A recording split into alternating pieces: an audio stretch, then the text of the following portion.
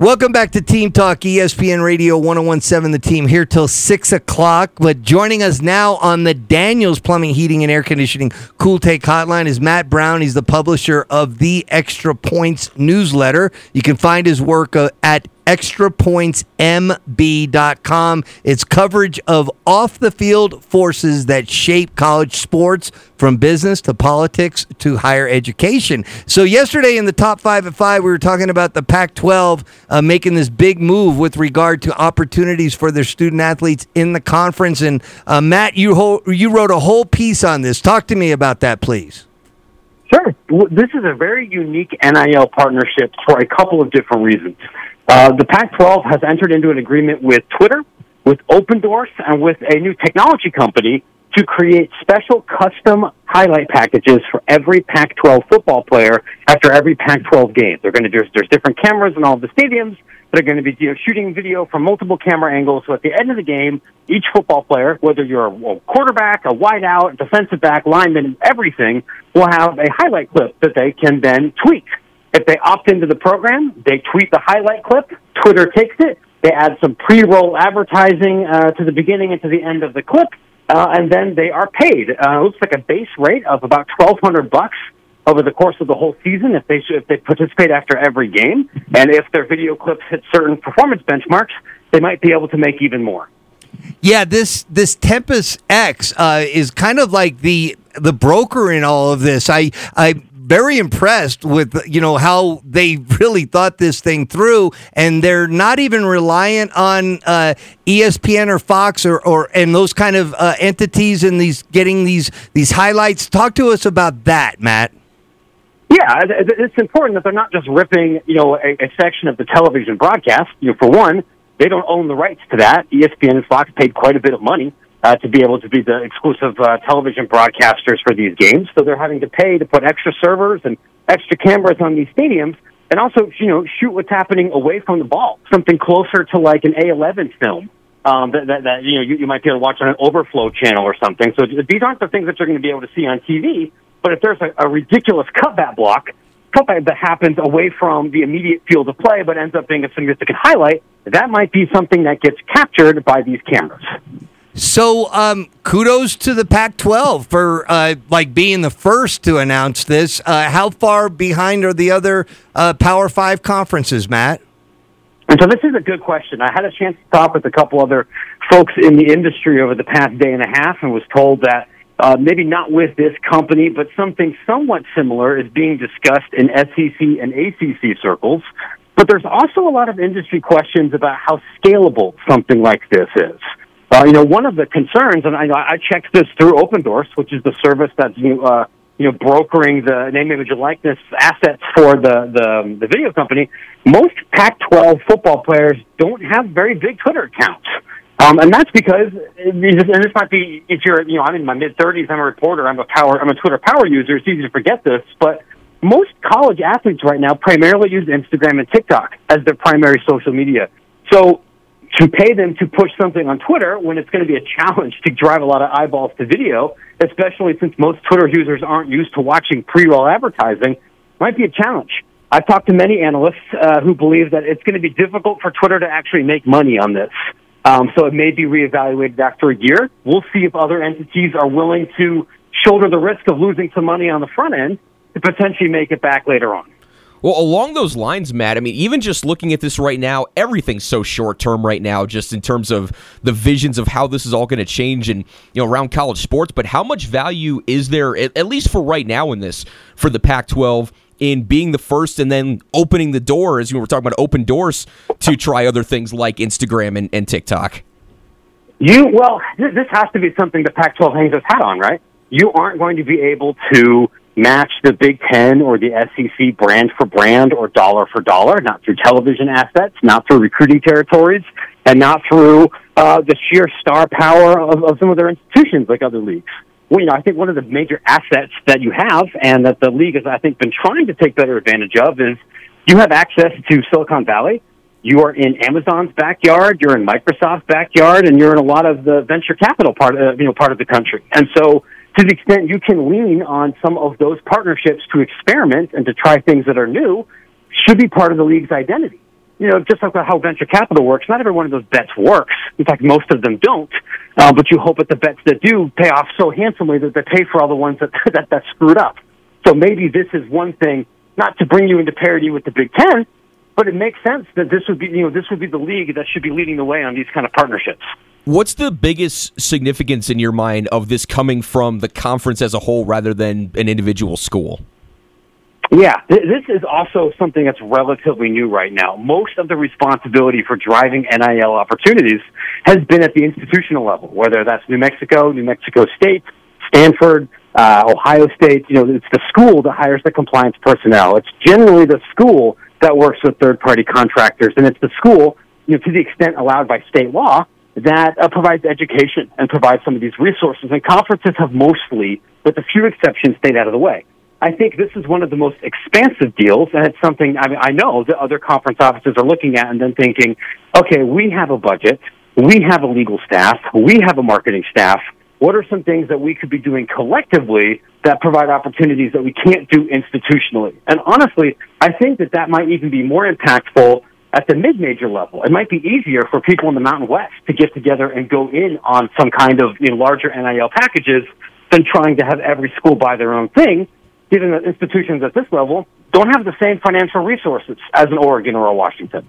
Well, and so as the conferences continue, at least as it looks right now, to continue to become more fractured, just whether it's Instagram videos, highlights, whatever it is, do you see that whatever the action is, whatever it looks like, that this could be the start of a trend in that regard, that it's coming from the conferences? Because we're all just, we're still in the position of trying to figure out, who's in charge, who makes the rules, and at some point everybody's just doing their own thing, Matt.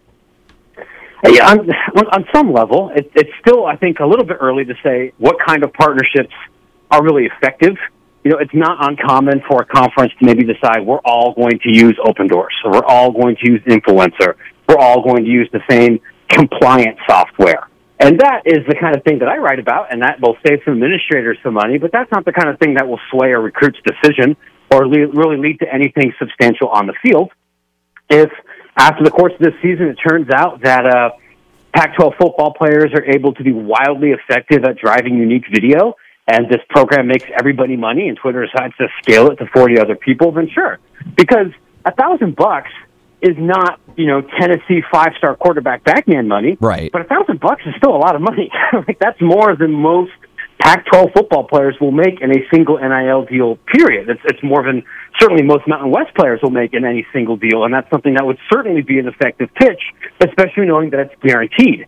If this works, could there be opportunities for something potentially similar, whether maybe some kind of group social media deal that's not tied to video? Maybe. We're still, even though we're a year into this, we're still very much in the throw stuff at the wall and see what sticks from a marketing and branding perspective. We're talking to Matt Brown here on ESPN Radio 101.7 The Team. He's the publisher of the Extra Points newsletter. You can find it at extrapointsmb.com. Been a roller coaster start here for George Kliavkoff as the commissioner of the Pac-12, with teams leaving, and he had a lot to say certainly at Pac-12 media days, but it seems like this is really a lot of this might not necessarily happen in other conferences, Matt. He has the media and entertainment background. How big is that as far as the Pac-12 trying to keep itself relevant right now?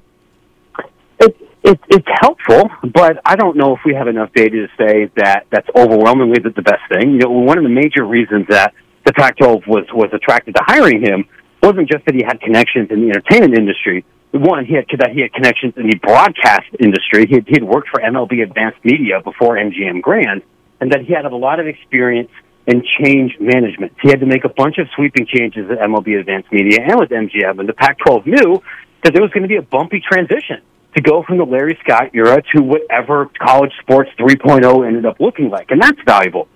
But we're also finding here that as much as things are changing, college sports is still a very different industry from professional sports. It requires some knowledge of administrative politics, and it requires understanding of how regents operate, or how governors operate, or how different professors and faculty members operate. And I don't know if USC and UCLA's departure could have been prevented had the Pac-12 hired somebody a little bit more traditional.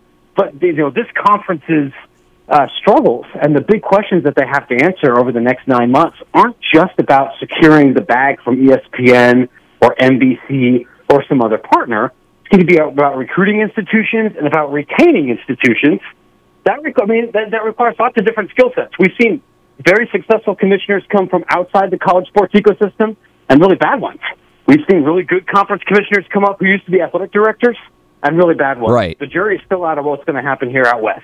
Well, last one for me, Matt, just because we do follow your reporting and on whenever some big news happens, and wasn't that long ago that you had started to hear some information about what feels like, at least as close as we've had in several years, still the possibility of getting NCAA football back, EA Sports, the video game NCAA football. Just where are we at with that, as we sit here in early August, and just kind of go into, in your mind, the allure of why this is such a big story, why this is so exciting for people that played the video game in the past? Sure thing. So what I can tell you is that this game is scheduled to be released next summer. The CLC and EA Sports have communicated to member institutions, including those in this market, but that's the target is July of 23. What they've been doing for the last year has been reaching out to every single school and saying, hey, listen, we really want to make this the most authentic representation of your game day experience as possible, because it's been a decade since we've made this game. So could you take 1,000 pictures of your stadium from every possible angle? Inside the tunnel, across all these different yard lines, the buildings around the stadium. Take those pictures, send it to us so we can render your stadium in 3D. We also want you to send us every single audio asset that might be played during a football game. So we're not just asking for your fight song. We're saying, hey, do you play something over the PA system between the third and the fourth quarters? Great. We want to know what it is. Do you have a special song that you play leading out of the tunnel as the team comes out on the field? Let's hear that. Do you play a goofy sound effect on third downs? Great. Send that. Do you have spirit stickers? Send all that information there too. So there, and that's where this process has been right now as we're trying to rebuild the game. It's enormously important because even though we haven't had this for a decade, every single athletic director and coach and administrator is worried about how they can build the audience and interest for college sports for a younger generation. Most places are struggling with attendance.